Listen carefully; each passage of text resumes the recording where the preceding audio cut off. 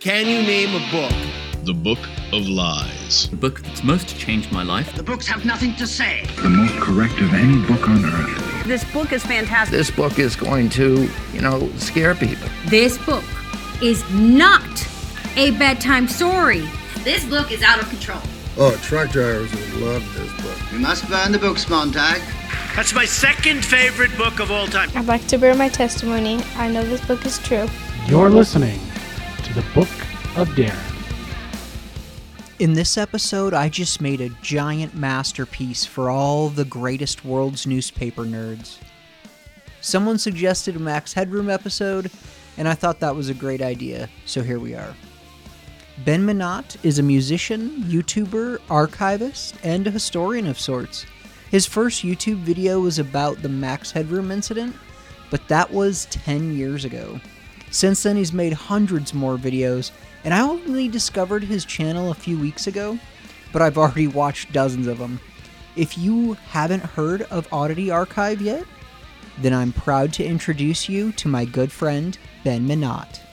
When was the first time you heard about the Max Headroom signal interruption? It would have been about 2011, I guess. I guess maybe more like 2012, because I had lost a job that I had in April of 2012. And I just kind of retreated into my own little world of digging around YouTube and stuff for things that scared me as a kid and just kind of off the wall TV stuff. And there I found the Max Headroom incident. And what was your initial impression of it? Half horror, half amusement. That sounds about right. And then were you puzzled by the fact that it's unsolved? I mean, the first time you're looking at it is, almost 25 years after the fact. Yeah, I kind of figured that after a certain point, either the perpetrators would have they couldn't stand it anymore and would have said, hey, look at me, I did it. Or that they would have been hunted down eventually. For someone who doesn't know what we're talking about, would you mind telling us real quick what exactly the Max Headroom incident is? The Max Headroom incident is a pair of broadcast hijackings that took place on November 22nd, 1987 on local TV in Chicago. The initial intended target was WGN, and they were able to get video in there, but no audio. And I suppose just as a means of getting it out there, kind of a proof of concept, they went after WTTW, the PBS affiliate, and that time were able to hijack a Doctor Who rerun with both video and audio. And the perpetrator wore a rubber Max Headroom Halloween mask and rattled off on the surface a bunch of strange, unrelated thoughts, but they all do kind of tie back to WGN. He names one of their anchors, some of their old programming, and so on.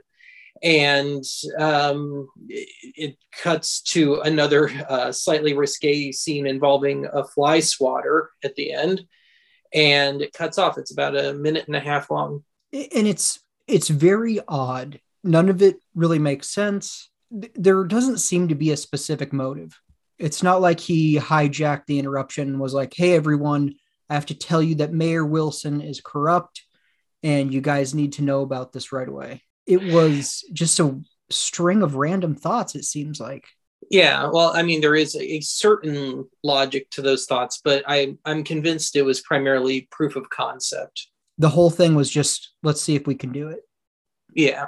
Even that, though, in 1987 in Chicago, how many people could have known how to do this? Well, Chicago had a pretty thriving phreaking scene, PHR, phreaking, phone hacking. And of course, Chicago was one of the first cities in America to embrace television, a big TV town, a lot of technology there. A lot of early adopters of computers in Chicago. And so it kind of makes sense that it would have happened there as far as I'm concerned. And also there's things like ham radio enthusiasts and so on. So it does kind of make sense. And there's a good geek community as well. I don't know how much today, but certainly in the late 80s. Speaking of a geek community, I'm in the telecommunications industry, and I have a coworker who's a little bit nerdier than me about radio specifically. I was talking to my coworker who has a lot more radio knowledge than me. And I was talking to him about how you would pull something like this off, specifically in the late 80s. And he said, they just had to get in the way of the studio transmitter link and then be able to overpower that. And the two TV stations that they were able to interrupt the broadcast, they weren't broadcasting from the same spot. Mm-hmm. Yeah. Your friend is right. Now, bear in mind, I have no experience in broadcasting. So unless you want to count a little micro broadcasting, part 15 kind of stuff. But that's really all it took. It was still all analog back then. It wasn't too deeply encrypted, if at all. So really, as long as if you knew what the line of sight was between the station and the transmitter, theoretically, you could just get in the middle of it and hijack it, be it with maybe a news van if you had access to it from one of the TV stations, or I've read that you could pull it off with kind of homemade sort of little satellite dish thing. So it was perfectly plausible. If anything, I think it kind of set in motion a lot of the changes in broadcasting that have happened since then, to try and make it more secure. Even if you have a mobile satellite dish, like on a tripod or something, you still have to know what frequency those TV stations, that transmitter uplink is. Yeah. Well, another thing that was part of the legalese back then, when TV stations used to go off the air at night, and even now, if you happen to be watching at 3 or 4 a.m., they'll throw it in usually.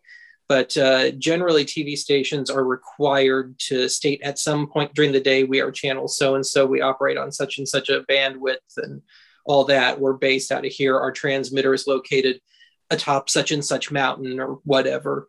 And so, it could be pretty easily acquired public knowledge. And then, of course, pretty much any decent book on television broadcasting would give you the frequency for certain channels and such. So, it's really, it was surprisingly simple, I think. Yeah, my friend Scott, shout out to Scott, he's convinced that it's a retired broadcast engineer or a group of nerdy engineers that, like you said, were doing some sort of proof of concept. Yeah, I'm more of the belief that it was some younger people who pulled it off, that they were, again, maybe they were new to the system. Now, I do think there was a little bit of inside job there. I think there was probably a jilted employee involved somewhere in there. But I do think it was more of a punk move than anything else. It's some young kids just saying, hey, we can do this. Yeah, that makes a lot of sense to me.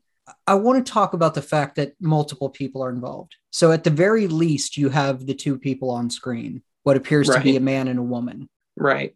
And then there's a third that's not named. At one point, the hijacker says, when he's talking about his gloves, because he's wearing these kind of cartoony gloves, I can't wear this glove. My brother's got the other one. It's dirty. So theoretically, that would make it 3 people involved there. So 2 that appear on camera and 1 that does not. Do you assume that the interruption is pre-recorded? Yes. Because there's that edit in there. Yeah, for that reason. You're not going to pull that. Now, theoretically, I suppose they could have done it partially live, but I don't think it would have been practical, and then cut to the final scene with the fly swatter. Yeah, I've heard that theory before, but it just doesn't check out, in my opinion. Yeah, it would be totally impractical. Since this is pre-recorded, and at the very least, there's 2, most likely 3 people involved. The fact that this has been over 30 years now, and none of those people have come forward is shocking. The more I've looked into it and the more I've talked about it with others, it becomes a little less surprising, actually, with time to me.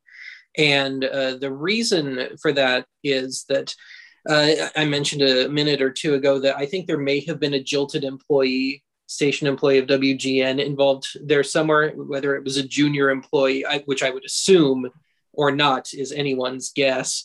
But they knew enough about broadcasting and about how long it takes to triangulate something that they needed to get in and out quickly. So I think that minute and a half was very deliberate, because I believe you can triangulate within 3 if you're up to it.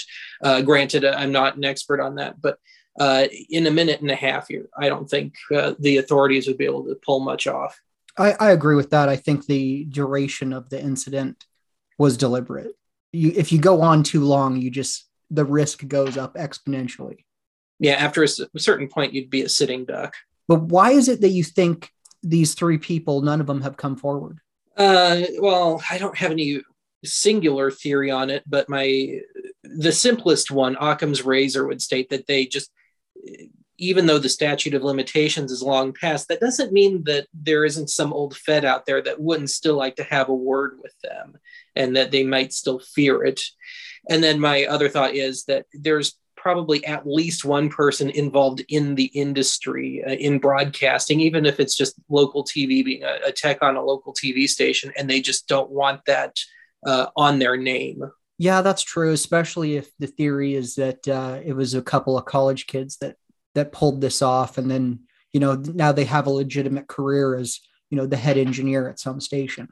And it's possible to, I've thought about this, like with DB Cooper, there was sort of a statute of limitations, but there are ways to get around that. So maybe they wouldn't be charged with that specific crime. Is there still some sort of civil liability that they could be responsible for? I'm not a legal expert at all, so I wouldn't think so, but I suppose there could be some sort of damage to the station, some sort of theoretical damage. Anything they could have claimed like lost revenue at the time, I think would have fizzled out after a certain point. But you just never know with the law. I know I'm kind of sounding like a conspiracy theorist here, but I am kind of convinced that to a point, at least, there might be some older, maybe retired old Fed that just, for their own edification, wouldn't want to have a word with them. At this point, as time goes on, it becomes less and less of an issue. So as I said earlier, I think at this point, it's more they just don't want it attached to their name, assuming they're still alive, too. I mean, a lot can happen, and we're pushing 35 years here. Now, granted, they would have been pretty young, but anything can happen. Oh, certainly. I just, the idea that you pull this off and it's become as famous as it is for something that only happened in one small part of the United States over a period of a minute and a half, that you wouldn't want to take credit for it. I would, if I pulled this off and I hadn't told anyone, it would be all I'd be thinking about. Yeah, I'm sure it weighed on the perpetrators pretty heavily, and possibly still could. Certainly with the rise of YouTube, it probably made a little comeback. Why do you think the message was as random as it was? If I could interrupt a broadcast, I could put whatever I want on there. He could have played porno. He could have made a crazy political message, but it was just sort of like obscure inside jokes almost. Yeah, and hence my theory of it being more proof of concept than anything else, just to show that, yeah, we can do it. So I wish it were deeper than that.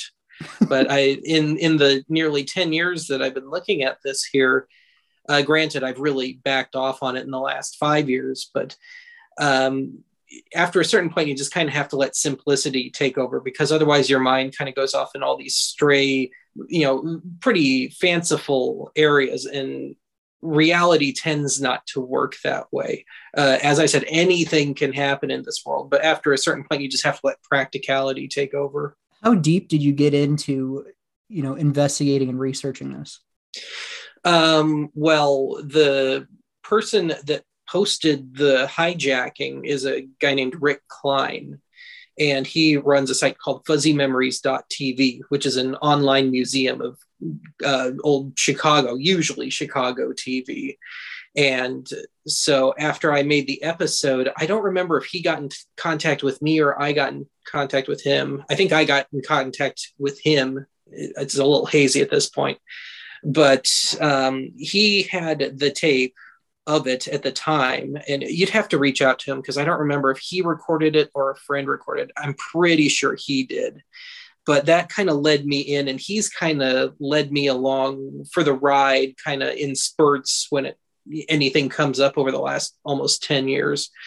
At one point, he had some sort of little excursion with somebody who claimed to be in on it. And of course, there have been a ton of red herrings. The internet, everybody has to prove how edgy they are, fulfill their little fantasies and stuff, and people will claim that they did it and so on and so forth. So I really kind of credit Rick more for filling me in on that and just kind of taking me along for the ride. What are some of the more wild theories out there? I've heard things like it was going to be the start of a recurring hijacking. I can't say I've heard any great wild theories on why it happened. Like I said, most of it has been kind of red herrings, people claiming that they did it and coming up with, oh yeah, me and my friends were sitting around a Pizza Hut back in '87 and hey, you need to watch Doctor Who tonight, even though that had no correlation to anything said in the hijacking. So it's more kind of that internet fanciful thing that I've heard. Yeah, people want to have some sort of involvement in it. Yeah. Every once in a while, I'm sure somebody comes forward and said, it was me, it was my brother, it was my uncle. Yeah, there were things, at least 5 to 10 years ago, saying I knew this autistic guy. I knew, and even then, the body movements might suggest something like that. But you just, I've kind of written all that off. As I said, at this point, I'm just kind of like, I think it was just proof of concept. So I'm sorry if I'm bursting any bubbles here, but after a certain point, you just kind of have to let it go. Why do you think people won't let it go? Because it's a good story, and people love a good story. Do you think there's any deeper meaning to the choice of Max Headroom? Well, if you're familiar with the old Max Headroom TV series, that character was a pirate, a digitally created pirate. And it was kind of a cyberpunk sort of thing, if you've seen that old series. So I think that Max Headroom as the character was very deliberate for the hijacking, and why you see that spinning piece of corrugated sheet metal trying to emulate that pattern that's behind Max Headroom on the old TV show and the commercials that Max did, Matt Frewer did. Which I think the corrugated metal did a pretty good job of that. It did a surprisingly good job. One nice thing that's kind of happened with the internet is when you transfer old videotapes, you lose the overscan. So you get the total picture. So if you're looking up into the corners, you can kind of see some shelving and stuff back there. So there was obviously some sort of homemade rig involved, and it almost looks like it took place in somebody's garage or in a warehouse. Yeah. How much do you think the FBI has studied that tiny little bit of that frame? I'd be surprised if they did it all that much. I think they would have been probably more interested in trying to unravel it on a technical level, more from what they see in the background, because now you'd have to talk to Rick. I'm sure Rick still, I can't imagine him not having the original tape, and I'm sure he's got a real good pass at it at this point, but he just doesn't want it a little too clear. But at the same time, I'd be kind of surprised if you could make out anything of significance behind the sheet metal. Maybe if it's shelving, maybe you can make out a brand name of, some sort of paint thinner or something. Not going to do us that much good at this point in time. No. Is anything like this possible today? Well, as I say, anything is possible, but I'd say it's very unlikely because certainly with the transition to digital, things are truly encrypted now. So it's a much tougher nut to crack. And the couple of little hijackings that have happened in the years since have either been internal or from something that would have a foot in the door already. Like a few years back, somebody managed to take the emergency alert system and put in just a little gag thing about a zombie apocalypse, the dead are rising from their graves, and it went out as a proper emergency alert system broadcast. But as far as something truly along the lines of Max Headroom, I'd say if it happened at all, it would have to be internal, and it would be a pretty easy open and shut case if somebody did try it. I saw that zombie apocalypse thing on your channel, actually. Yeah. Speaking of... I had to jump on that. Yeah, absolutely. So speaking of Max Headroom and your channel, the first video that you did on YouTube, which is almost exactly 10 years ago now, you chose to do Max Headroom. Is there a specific reason why you started the show out with Max Headroom? Because I thought it was a good story, funnily enough. The whole reason it seems to stick. And somewhat to my chagrin, it remains far and away the most popular video on my channel. I think it's the only one that's ever cracked 500,000 views. And so it's kind of like, well, I peaked early, didn't I? But as far as I'm concerned, it was just a good story. And when I was first starting Archive, I kind of had my little directions I wanted to go in. I think I kind of failed in a way in that I should not have made the first 4 episodes all TV related, actually first 5, because it set up an expectation that I still kind of hear about at times. But I just thought it was a really good firecracker, something that would get butts in the proverbial seats. Well, I think you accomplished that goal. Take me back to starting the channel. Why did you decide to create a YouTube channel? Well, I hadn't planned on doing it, but I mentioned it much earlier now that I had lost my job in April of 2012, and I was just kind of sitting around home unemployed, pissing around on YouTube. And I just found myself going down this rabbit hole of memories and just some kind of newer stuff, like newer to me, like Max Headroom. And I was watching a lot of the kind of angry reviewer channels, the Angry Video Game Nerd and Nostalgia Critic and stuff.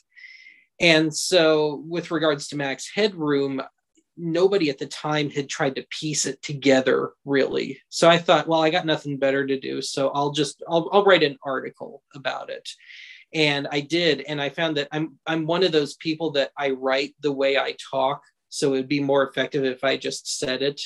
And prior to Archive, I did music, so I had some recording gear as well. So it's like, I'll just make this a video, just see how it goes. And, I'll do 2 or 3 of those, see if it has any interest whatsoever. And I just kind of became the accidental YouTuber that way. 10 years. Accidental in doing it for 10 years. Yeah, nobody can stretch out an accident like me. What was the original goal for the show? Nobody else was covering the stuff that I was interested in. Nobody was talking about kind of the TV ephemera. Nobody was talking about music stuff that I was interested in. Some of the more off the wall stuff. It was more Todd in the Shadows talking mainstream stuff. And so it was just like, well, there's an obvious hole in the market here. So I'll see what I can do with it. And it all ties into AV anyway, so it gives me a nice open space to work within. Were you working in the AV industry? I did hotel AV for a few years, and I spent almost a decade doing stage crew stuff. So I guess in a peripheral sense, but nothing broadcasty, certainly. And so originally it was you wanted to review, I guess is the word, some of this older 80s, 90s and broadcast stuff? Yeah, it was just something that had kind of caught my interest. And again, like I said, it was me kind of reliving certain things. Like when I was a little kid, the emergency broadcast system just freaked me out. And then somewhere down the line, it became a fascination. And so, as I mentioned, kind of a means of revisiting some of that stuff. Yeah, I can't think of too many people who are doing long, informative reviews of emergency broadcast alerts. Yeah, unfortunately, it's not that deep a well. And I still get all these messages saying, when are you going to do another one? And I'm like, well, as long as it takes for me to get enough material. I mean, I've done it technically, I guess, 3 or 4 times in almost 10 years. But it's just, I have to keep things a little more broad than that. What's the goal of the show now? These days, it's more just, it's become kind of my own little college in a way. I mentioned I was in music before, and I was only a techie in the loosest sense. And so certainly in the last couple of years, it's always been about me digging through content. To me, that's the true heart of Archive. But it's become me when I started out, I just had a crappy little $90 turntable that was totally misaligned. And it's become more, okay, let's try and up my game here. Let me try and figure out how to do a better job at transferring those tapes and so on. So it's shifted maybe a little more towards the tech over time, but I think the two complement each other well, because to appreciate the content, it helps to understand the tech. I enjoy that as well. I like seeing you play with old equipment. You had a video recently on UHF receivers. And yeah, I worked at DirecTV for 10 years. So those weird TV gizmos and gadgets, antennas and switching, like I was so into that stuff. So I really enjoy seeing some of that on your channel. One in particular, you did the 3DO. And that was one where as a kid, like I read about it in like Game Pro magazine, but I didn't know anyone that had a 3DO. I probably only saw it at Toys R Us or in the electronics section at Fred Meyer, but yeah, I'm the same way. I remember the commercials for it, and it looked, pretty dang high tech back in, when was that, 93 or 94? And I didn't know anybody that had it. Everybody, it was the standard. You had a Super Nintendo or a Sega Genesis. That was how it was for me. And I'd imagine most kids, unless maybe you lived in a more wealthy area. And that's another thing with Archive. It's kind of allowed me to go back and acquire some of that stuff that I couldn't get the first time. So 3DO had been on my list because it always interested me. And I used to live in suburban Denver up until a few years ago. And there was a vintage of sorts video game store in Aurora. I always have to emphasize the first R because I take hell for it otherwise. And they always had a little stash of 3DO games in there. So yeah, that was one of those ones that was more of a personal conquest for me, a slightly demented one, but still. You even found 3DO porn. Yes, and that somewhat came by way of the Angry Video Game Nerd. He had done a video on Plumbers Don't Wear Ties, and that led me to some other stuff and finding that there were all these other quote unquote games, which are really just more movies with very, very little actual play involved. And that did surprise me. But of course, at the time of the 3DO as a kid, I wouldn't have thought much about the business end anyway. But certainly come 20 years later, I wasn't thinking of, with Nintendo, with Nintendo, you have to have a deal with Nintendo to put out the game. It's not open. At least it didn't used to be. Maybe it is now. So I didn't realize that 3DO was effectively open source. Yeah, but if you want to talk about the business sense of that, like you just said, everyone had a Super Nintendo or a Sega. Nobody had a 3DO. Everyone would have had a VCR in their house. But how big is the market for 3DO owners who want to use the system for porn? Yeah, my best guess with that is that the people that were doing the truly open source stuff were hoping that the price would come down to a competitive level with Super Nintendo and Sega in time. That's just my best guess. Is there a single video or tape or recording that you have in your personal collection that you're most proud of?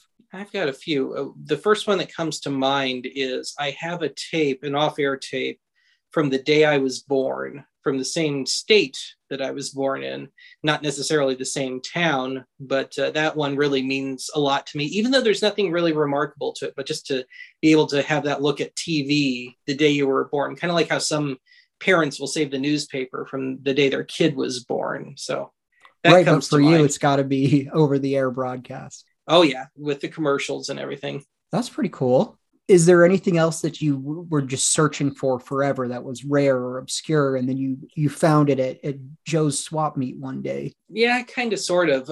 My U-matic, my 3/4 inch video deck, the tuner timer unit for that was a thrift store find, and I still kind of consider that one of my all-time great, if not my all-time great, thrift store find. So I was able to make that into kind of the sort of home video rig that it was sort of floated to be at the time, but it was very half-hearted and way out of the price range of most folks.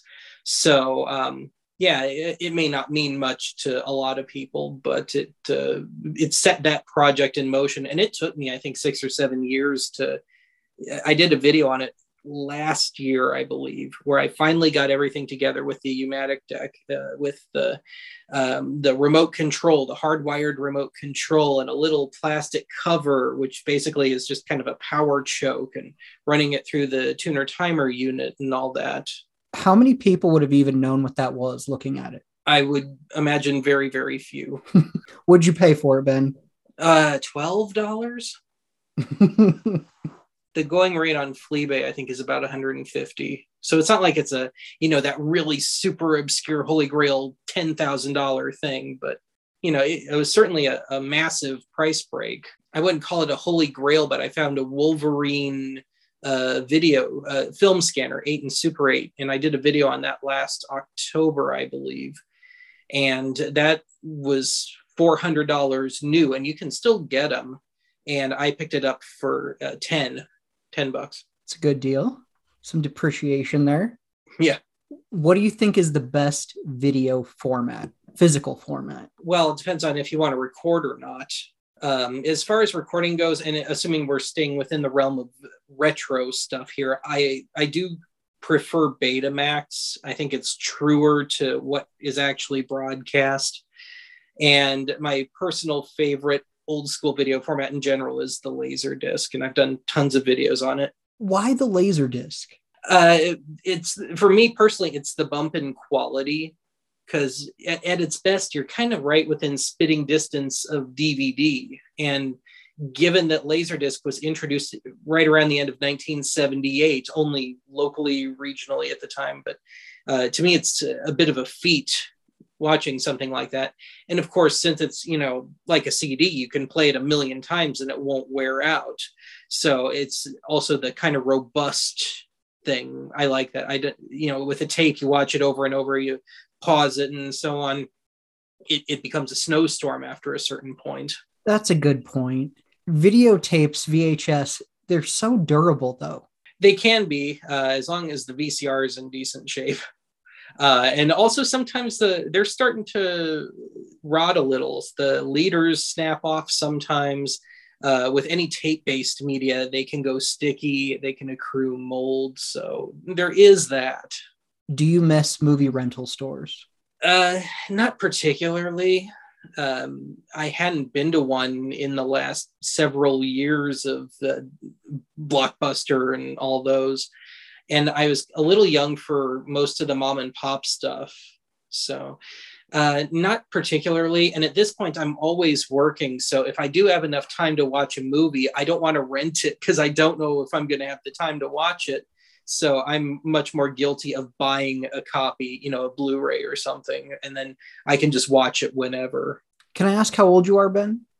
36. I'm 36 as well. So our life experience should be pretty similar that way. But I really do miss video stores. But I think it's more because when I picture Blockbuster or Hollywood Video, I just picture me being like 11 years old and my sister's 9 and we're going there with my parents, and then we're going to go to Little Caesars on the way home, and Friday night was movies and pizza. Yeah, and it was almost identical with me. Every Friday afternoon after school, my dad and I would go to the video store.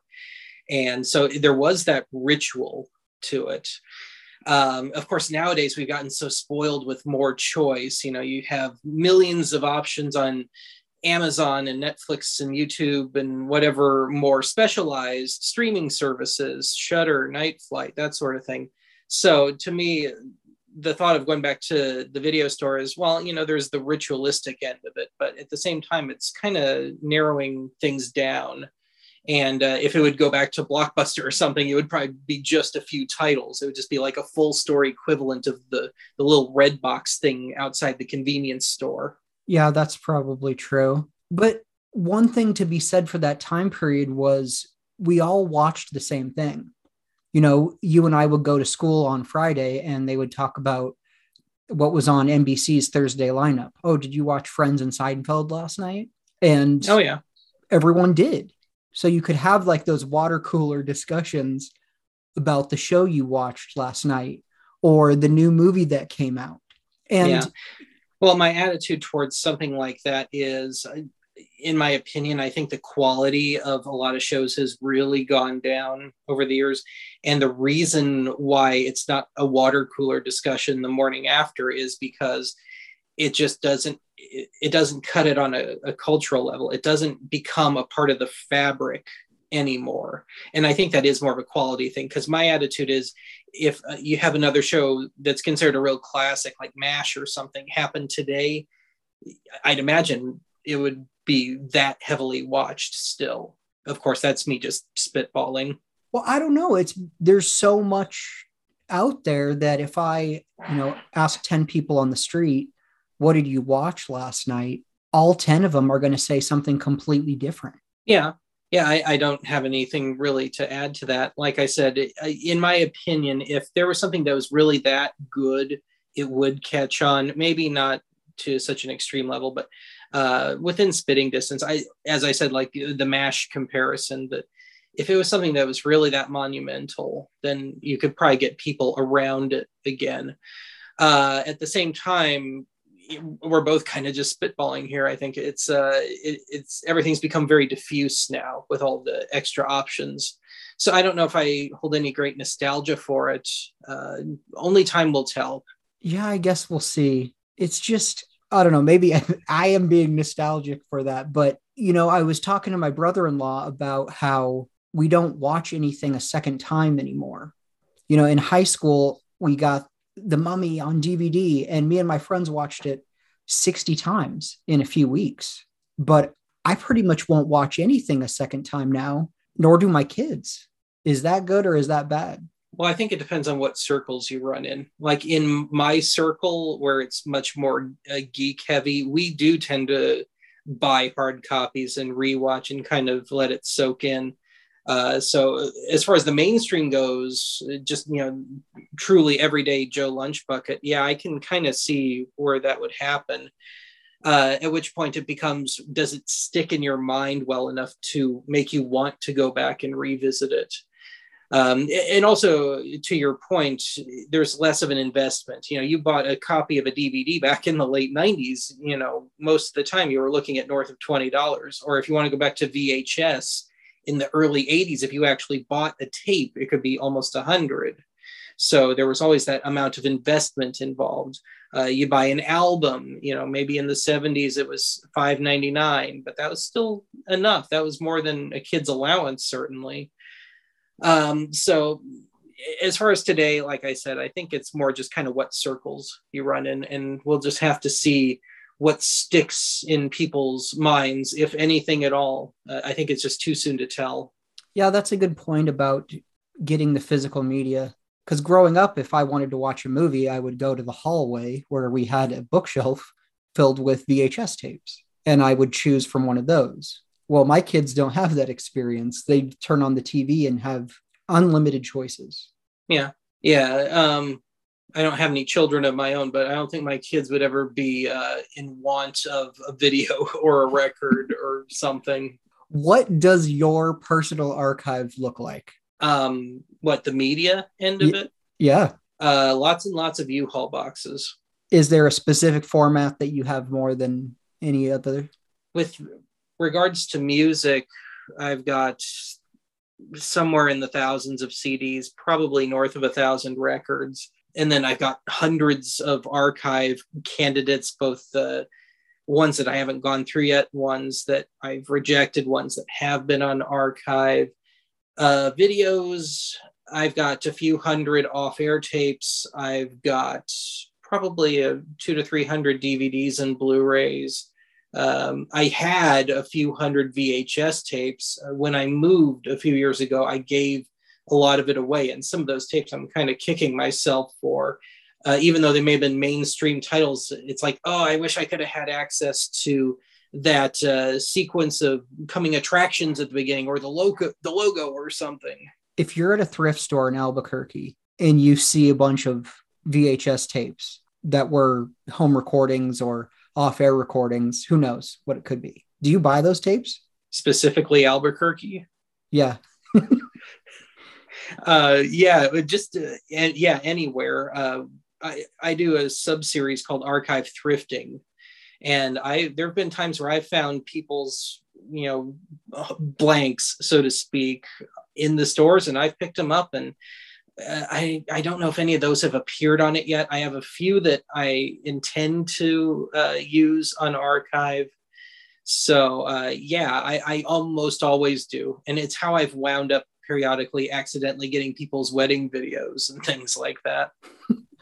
Do you make an effort to like, hey guys, I found your wedding tape? No, because invariably they don't give you the full name. It's just, Uncle Charlie, so to speak, with the camcorder at the back of the church. And you always have to wonder, did this end in divorce? Maybe there's a reason it wound up in the thrift store bin. So you're buying blank VHS tapes and then going home and seeing what's on them. Yeah, because it's always the hunt for off-air stuff. I always love off-air. It's that it's an unfiltered look at that moment in time. It's as close as you can get to going into a time machine. And I found some good ones. Not long before I left Colorado, I found somebody's off-air recording which had the late movie from KMGH, the channel in Denver, CBS back then, from 1983, overnight Denver TV from early 1983. So of course I look. And what makes something worthy of being on the channel? Absurdity helps. So the name Oddity Archive, I guess maybe it's lost a little of its meaning over time, but I always try and have some sort of absurdist bent to it. And when I do the content-driven stuff, it's usually there pretty firmly. So, the first thing is, okay, how is this oddball? How does this fit my own title? So I assume you do the same thing with cassette tapes and blank CDs? Oh, yeah. Never found any home recorded CDs that have really caught my attention. I have some like band demos and stuff. One of them, the last episode I did in Colorado, I had found the homemade album or extended demo or something of some band called Hydride. And it was this kind of new wave thing, although I think it was a little after new wave had passed. And so, I always check. I found off-air recordings, sometimes as far back as, in the case of Reel to Reel, I've made it as far back as 1962. How does Reel to Reel hold up? Depends on the tape stock. So my personal favorite is Scotch 150 polyester backed, which is a very common tape. You could pick it up for a couple bucks at the drugstore or the photo shop way back when. But some of it does go sticky, and storage has a lot to do with it. Sometimes they get moldy. So any kind of tape format can do that. Reel to Reel, I haven't had to bake too many tapes. So generally, in my experience, the survival rate's been okay. I tend to have more of a problem with dry shed for Reel to Reel. So the first time I did random Reel to Reel on Archive, this is a perfect example. What has to be the only surviving footage of a thing called Teleguide, which used to air in hotel rooms in New York City in the 60s. Some guy that worked at a TV station in Oklahoma had brought his tape recorder and was recording some of the local stuff off the TV. And so I have an hour of Teleguide footage, and it's on Archive Annex if you want to hear it as a whole. And when I was transferring it, the tape was dry shedding off. It wasn't sticking. It was just flaking right off. So I was able to get a pass at it. So I tend to have more of a problem with dry shed with Reel to Reel. So you're buying, I can't get over this. You're buying these blanks and going home, and then just, if it's a video, I assume you're just fast forwarding to see what's on there. Yeah, it's kind of unusual. I watch a video straight through. With audio, you kind of have to listen. But yeah, I've got, I've even flea bait them. I got a set from England a few years back, and those had all gotten moldy. I did a video on that of me kind of having to BS together my own little homemade cleaning rig. But I was rewarded rather with some early 90s British TV footage, one of which had an original airing of an episode of Mr. Bean on it. So yeah, I had some good luck. I've had a lot of really bad luck. And for the duds, I'll usually keep the best tape stock, the best condition tapes for junkers. So I can, maybe I get a tape that I do want to run that's the cassette got smashed somehow. So I can just move the tape from one cassette to another, or just to have something handy to reuse or stick in a machine that I'm working on. And I don't care if I lose it.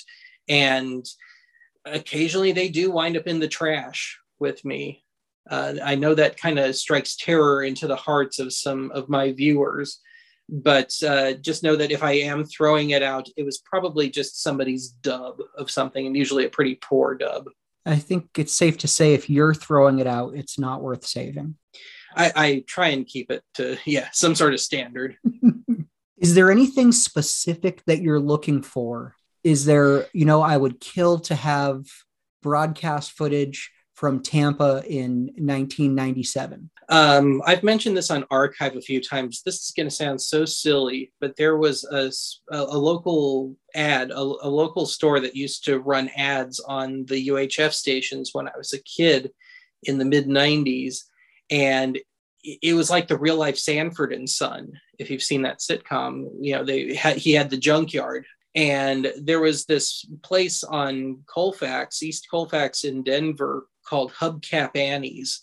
And Hubcap Annie existed, and she would dress as a Viking, and she would do these ridiculous commercials in front of her shop, which sold hubcaps, used hubcaps. It was just this junky line of hubcaps. And I never recorded it at the time. At 9 years old, I'm just not thinking about that. But I never did find any Hubcap Annie. I was hoping before I left Colorado that I would have finally, found that, but it just never happened. So if you've got any Denver tapes from channel 31 or 20 from 1994 to 96, I'd love to see it. 94 to 96. You know what, Ben? I'll keep an eye out just for you. All right, thanks. Other than off-air recordings, what are some of your favorite TV shows? I don't really watch much TV today. I mean, I think Svengoolie is pretty much the only thing I kind of watch anymore. Otherwise, in the last few years, I found myself kind of revisiting old shows that I used to watch, just more for something to watch before bed, just so I don't go to bed with a bunch of different things flying through my head, or maybe I'm angry about something, so I don't go to bed angry. So lately I've had a stack of DVDs next to my little player in my bedroom of Night Court and WKRP in Cincinnati. Night Court. I wasn't expecting. I guess I should have expected that answer, actually. Well, yeah. I used to watch I only remember the very tail end of its actual and proper run, but I saw lots of reruns of it during the 90s. And then on Laugh, that sub channel a few years ago, I saw it there. So it was one that I'd been kind of wanting to revisit. And WKRP, part of the problem with that was they had all, as a radio station, there was music there, and having to license all that music again. So they finally got a full series out the door. It's not complete in terms of music, but it's the best they could do. So I kind of had to jump on that one.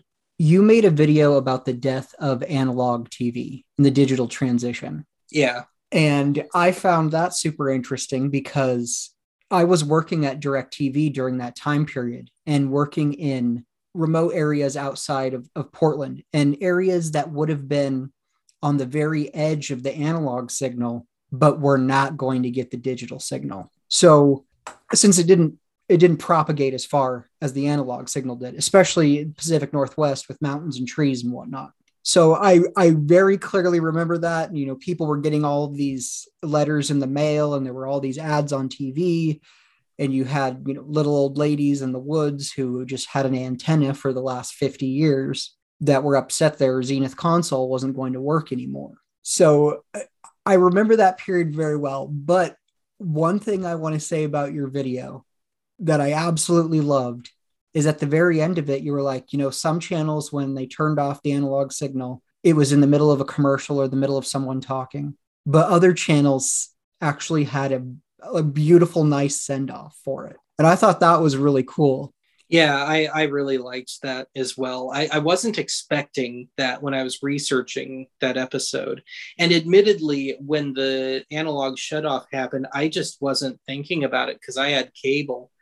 And so I just didn't really care. And I hadn't kind of retreated back into my own headspace of analog quite yet. So yeah, when I finally got to see those, I'm glad that as many people as there were recorded that stuff for posterity. Yeah, some of those were just absolutely beautiful. Yeah, and some of them were terrible. The idea of like switching it off in the middle of a Buick LeSabre commercial or whatever, it is just a drag. Yeah, and actually that's what I would have expected, because it's become so much of a strictly a business. And the employees have become a bit more transient over the years. You don't have as many lifers in the business as you used to. And I really would have had it pegged for almost every station would have just been, okay, we need to be off at midnight. Just shut it off. Doesn't matter what's on. Yeah, because it was a redundant broadcast at that point in time. That I think about that a lot, because for most people, especially our age, it was a non-issue. By the time it happened, we had modern TVs or we were on satellite or cable already. But I met many, many people in the course of that transition that, were lifelong. I get my TV off an antenna and I have for 50 years. Yeah. And I totally feel for those people. I get what that's like. It always makes me want to come up with some sort of alternative. But, what kind of alternative are you going to give them? Hey, you go buy a satellite dish, or hey, start shelling out for cable. And of course, with digital TV, it's kind of all or nothing. And that's why I've kind of stuck with cable for as little TV as I actually watch. Even here in South Dakota, the transmitters for the local stations are only, in one case, I think 2 miles from me. And I still have a hard time picking them up with an antenna. So, that's always been my big gripe about over-the-air digital TV. It seems to be all or nothing. It's interesting, when I talked about the digital transition, you immediately brought up, I'm glad there were these people that were willing to archive this at the time. Do you think they thought that they were, archiving this final broadcast? Is there this community of archivists that I'm not aware of? There's a definite geek community. And given that YouTube, would have been pretty mainstream by 2009, yeah, I think most of them said, I'm just going to get this for posterity and I'm going to share it. So I think that does happen. I mean, I've gotten to a point where I'm kind of guilty of that. I try and record the annual National Emergency Alert System test. If there's severe weather, I'll try and record the severe weather footage, stuff that is just never going to happen again, that is truly ephemeral. Are there other people that, you're talking with Tina, who has her own archive over there? I assume Tina is somebody that's just theoretical. Yes, theoretical Tina.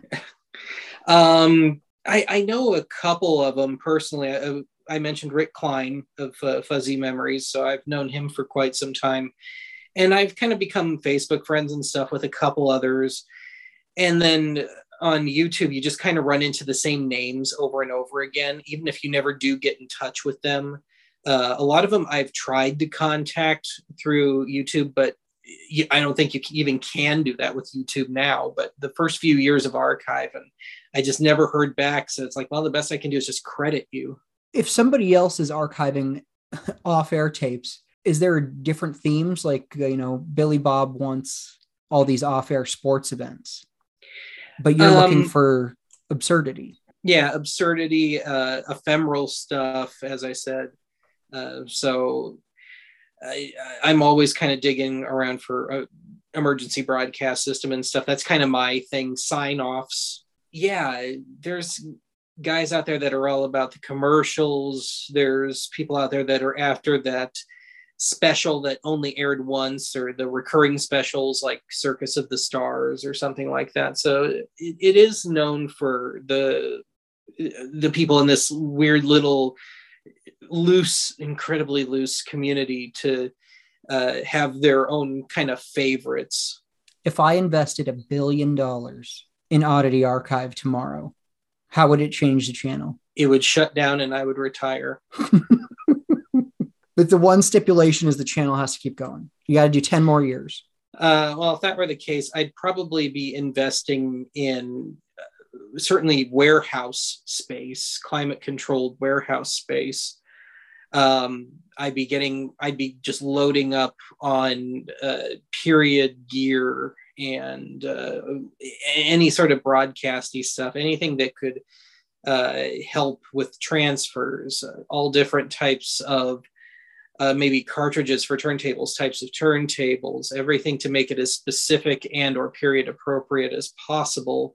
So that would kind of, I'm sure it would wind up being a shift in focus towards just setting up something to where we can archive this stuff, some sort of physical and maybe also kind of cloud thing as well. Do you have dreams of a physical museum that people could visit? No, I don't think I have anything that's really that special. I do kind of feel like I'm one of the junk men of YouTube, and that I'm one of the few people that would care about 99% of the stuff that I get into. But, you know, at my most wild, I'd say, well, maybe I'll get to be an old man, truly old man, and some museum will want some piece of gear. Maybe it doesn't even work anymore, but just to have it there for a broadcast museum or something like that. I think that'd be awesome. I mean, I love going to weird museums, especially ones where it's a personal collection. So why not open a big South Dakota oddity archive? Well, for one, it would be dead in the water. The people around here in Denver was somewhat the same way, but around here, people are just kind of, they always want to appear cosmopolitan. They want to appear hip, and they will kind of try and consciously eschew older things because we got to look like we're modern. We got to have the latest cell phone, the new car, and all that. So I think something like me that tends to be kind of backward looking would be dead in the water. That's totally not true. It's super hip now to like listen to vinyl. Yeah, except the people that listen to vinyl around here are mostly older people who just want to play, you know, their ultra common classic rock albums again, their Billy Joel albums or whatever they happen to be. Nothing against Billy Joel, but all right. What the heck is up with your Halloween specials? Well, the first year, my whole idea the first year was I was going to just do my own little stab at a parody of a short horror film. And so I thought, well, I kind of spent those first episodes of Archive making fun of especially the emergency alert system. So, well, maybe it would be funny if the bot could somehow exact his revenge on me. And it's become an annual thing. Some years he only just makes a quick little cameo. Other years it's all about the bot. So yeah, it just kind of started as one thing and it just kind of grew. Along the same lines, why do you cover your face with the lid to like a filing box? It's a printer paper box is what it is specifically. And when I first started Archive, I wasn't going to appear on camera at all. And so the first two episodes had this gag where I would take a picture of something silly like Uncle Fester or Buster Keaton dressed as a monkey, and it would say, "Your humble host." And I realized that there was no way I was going to come up with a new one every episode. And at the same time, Archive, when it started, it was really more on blip.tv as opposed to YouTube, and Blip's long gone now. But Blip's whole thing was you need to be high quality and you need to be active, so to speak, in your show. And so that meant kind of having to appear on camera. And I've never been comfortable on camera. And so it was kind of initially me just thumbing my nose at the whole thing by just sitting in front of my parents' old camcorder with just a box, holding up a box. And then I realized a few more episodes in that if I held it down and I just showed my eyes, I could be a lot more expressive. And then by the end of that first year, I found that I can set the box down and I can set up the shot where it's just the eyes, and I can have both arms to work with too. And if I need to do a really long talky thing, I don't have to worry about filling the video end of things. So I guess you could say the box was a compromise.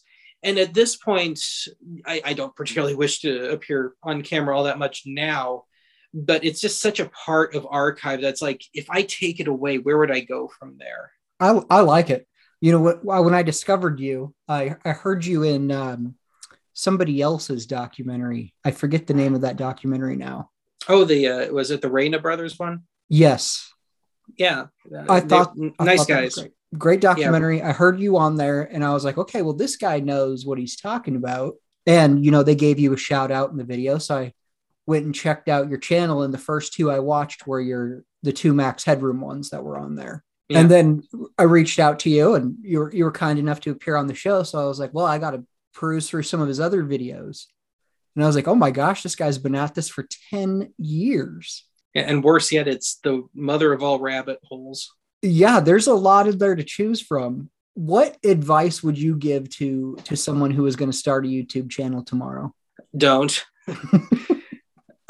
It's changed so much in the last decade. And to me, maybe I'm just cynical at this point, but it feels like you can't just get in and do your thing and follow whatever little passion of yours and maybe get a little notoriety from it. Because nowadays it's all clickbait and it's mostly just people talking into their webcams and spitting a new one out every day, twice a day, just talking about the news, talking about makeup tutorials or any number of things that you could really just go to the well theoretically an infinite number of times. And I feel like it's kind of gotten more shallow. I think I was probably more on the artsy fartsy end of things. And so I never know what to say to them. And YouTube has gotten a lot more internalized since then. If they want to make ad revenue from it, when I started, there were no thresholds. You could just sign up. Now you have to have X number of subscribers and you have to have a collective number of minutes viewed per month for them to even consider you. So I don't think the playing field is what it used to be, unfortunately. And I've got my eye kind of on the exit right now. I keep kind of hoping that another site will take off, and maybe in time, even if it's after my time, that maybe there can be something that's more geared towards technology, something that's more geared towards sports or whatever, and it can become kind of its own thing. And then the independent creators can start coming in and start really trying things again. Yeah, it's a weird business model where they have all the control over you, but you're producing all this content and you have no relationship with them, but they control you somehow.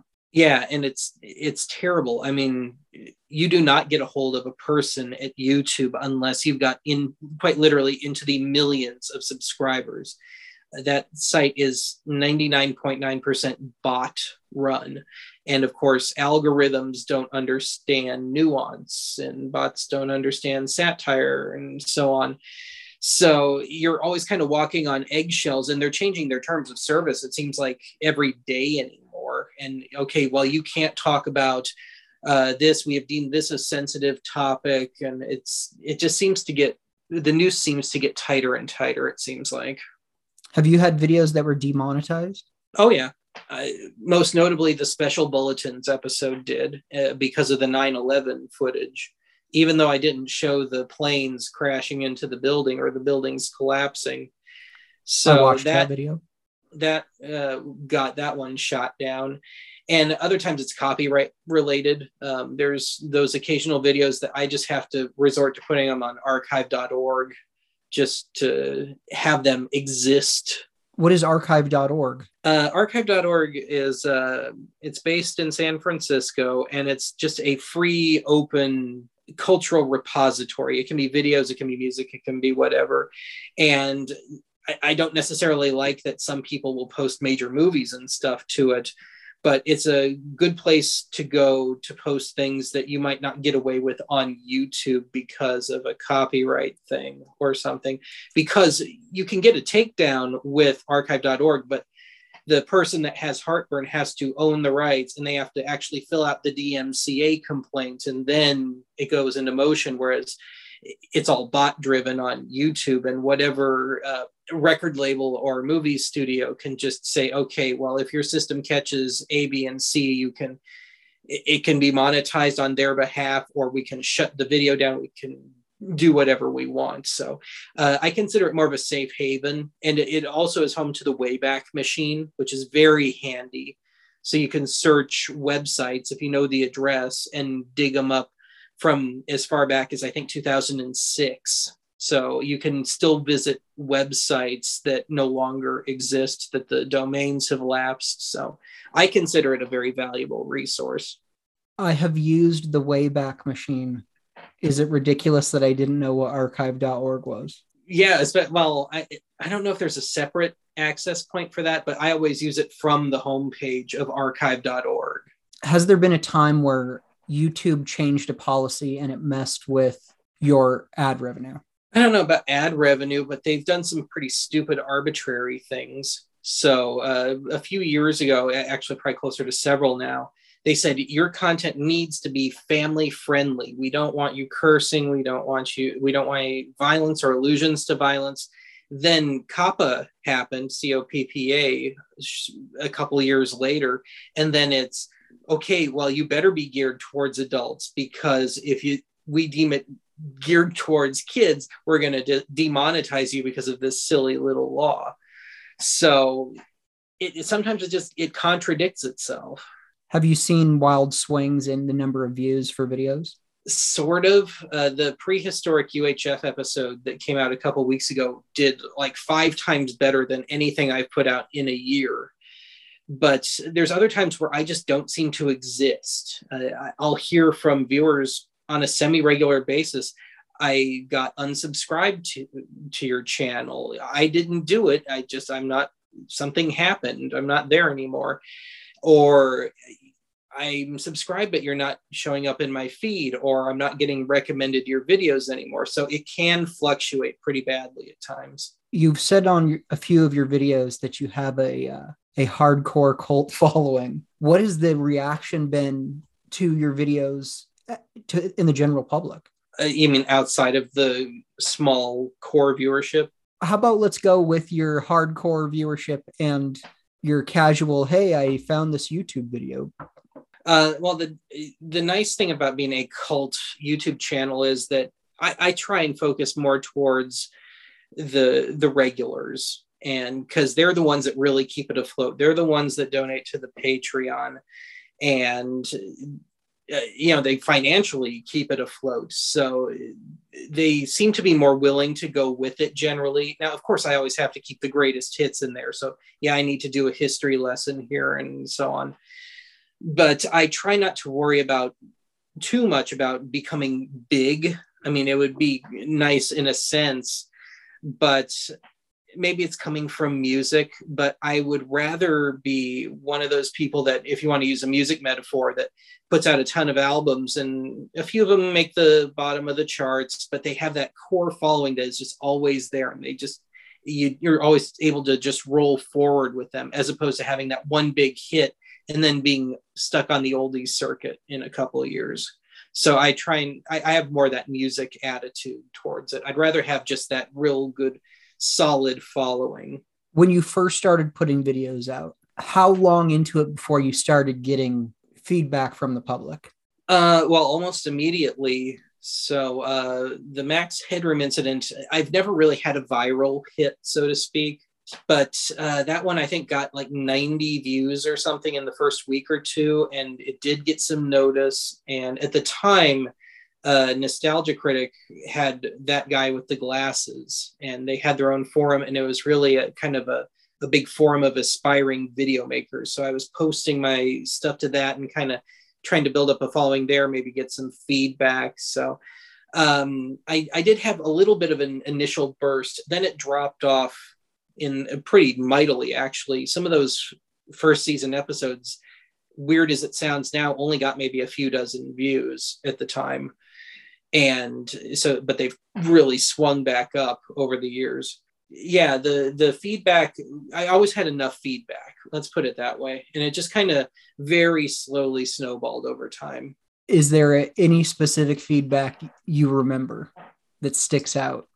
So-and-so said this to me and it was awesome, or this guy emailed me and it was terrible. I think about it every day. My personal favorite was and idit. So all lowercase UR, the letter N, and it's supposed to be idiot, but it was EIDI or IDIT, no punctuation. So that became a little private catchphrase of mine, and idit. So if you want to call that constructive criticism or whatever, for whatever reason, that just struck with me because it's just so stereotypically internet. All three words of your basic statement are misspelled. And, on the more positive end, I have had those comments over time that, I at one point I heard from somebody who had been in a coma and they were coming out of it and they kind of rehabbed themselves, so to speak, watching archive. That just became their grounding coming out of it. So every now and then you hear those really, oh, that's why I do this kind of thing, or you inspired me to do A, B, and C. Or very early on with archive on the TV sign-offs episode, I wanted to end with a then lost sign-off clip using the song Lonely People by the band America. And a few years later, somebody came out of the woodwork and said, hey, I found that sign-off on a Betacam SP tape. Here it is. So, in my own little way, I was able to get something back into circulation. And I would hope it's still on YouTube. But every now and then you get just the right comment. Do you have friends and fans that give you blank tapes? With stuff already on them? Yeah, recordable VHS tapes and whatnot. Yeah, I don't know if anybody's ever gifted me any truly blanks, new old stock blanks. But yeah, actually just this week, a viewer sent me a U-matic tape and 2 VHS tapes, and he didn't have access to a 3/4-inch U-matic deck. And I popped it in, and it turned out to be a blooper reel from the old sitcom Soap from the late 70s, early 80s. And so, yeah, it does happen.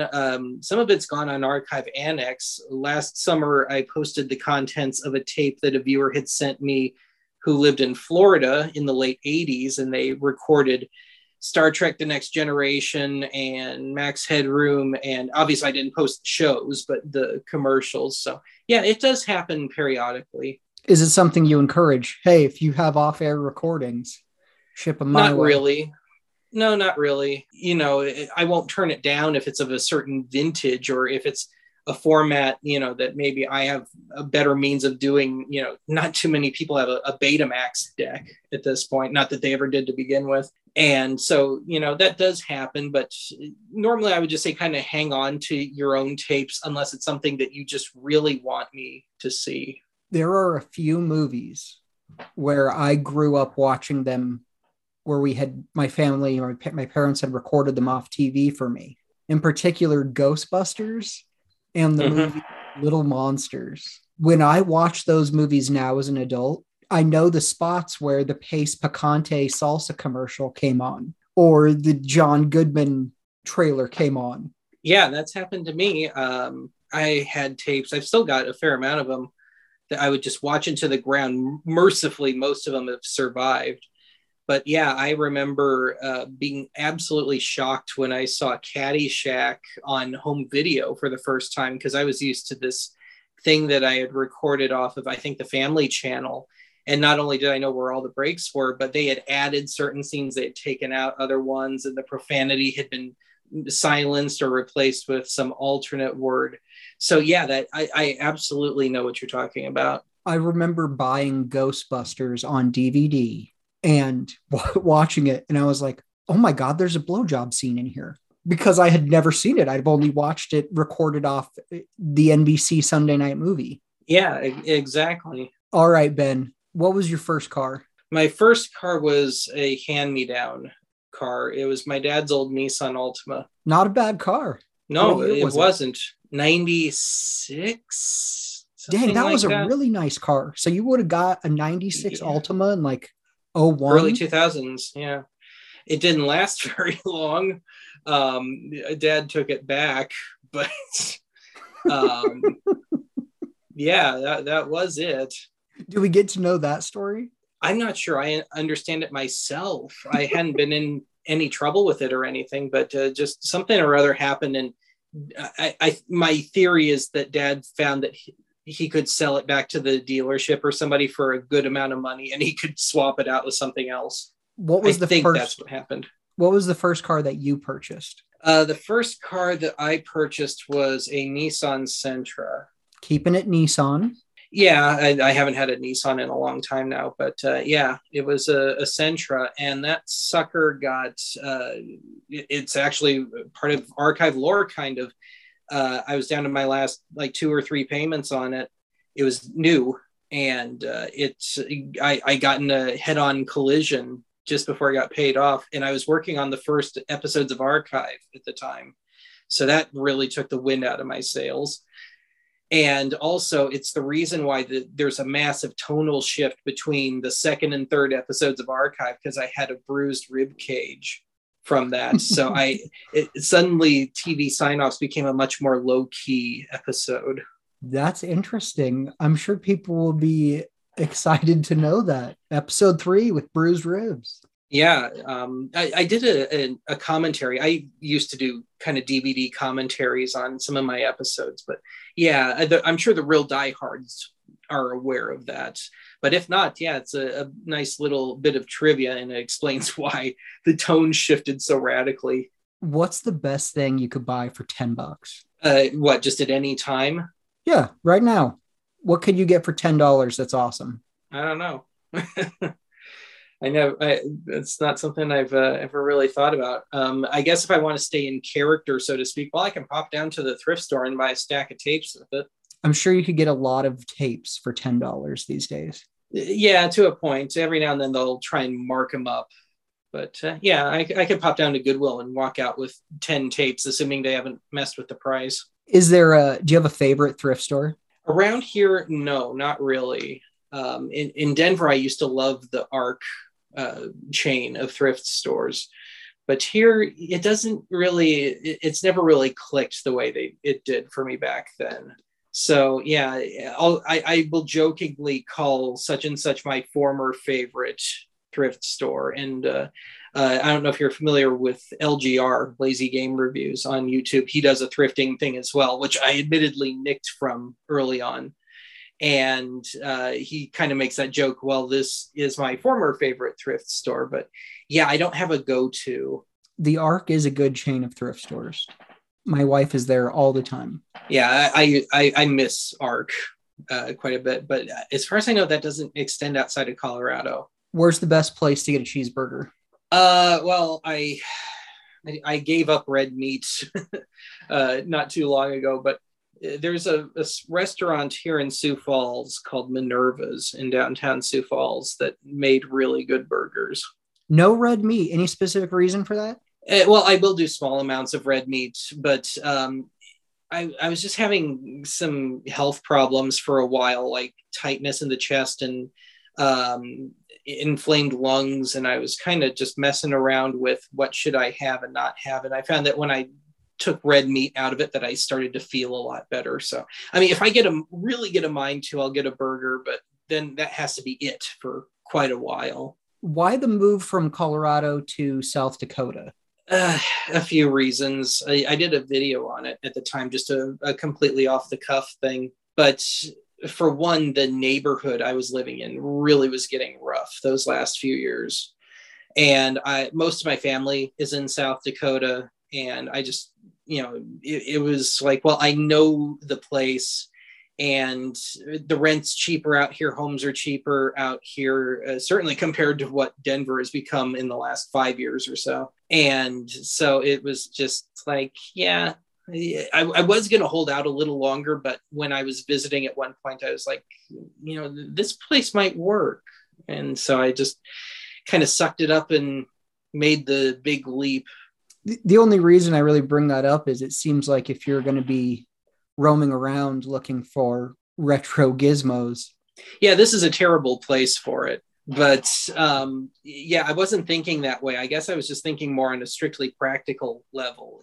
Where can I go where I won't be stuck in a neighborhood where once a week I'm going to get locked down by the police because the bank got robbed again or something like that. So that was more my mindset. And also a lot of my friends and stuff had been moving away. I lost one good friend in a car wreck the year before I moved. So it just kind of, it was a bunch of little things that just added up.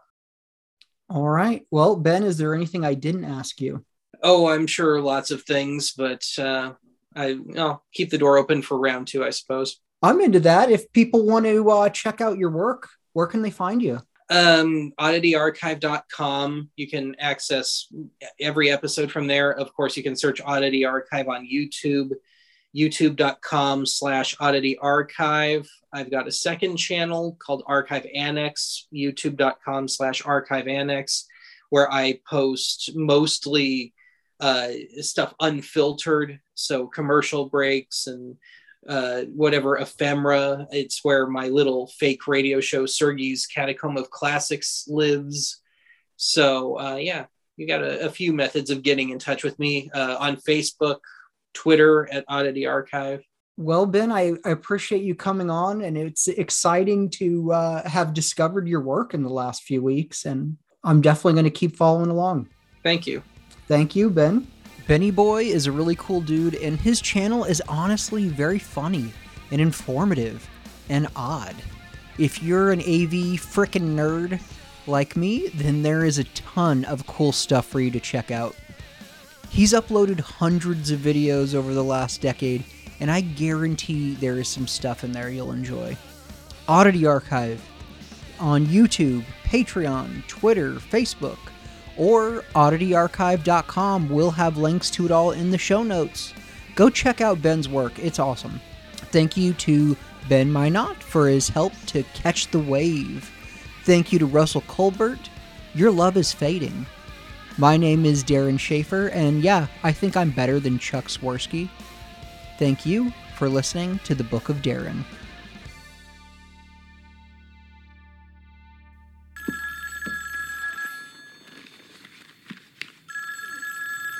Forget about it. This book is not for you.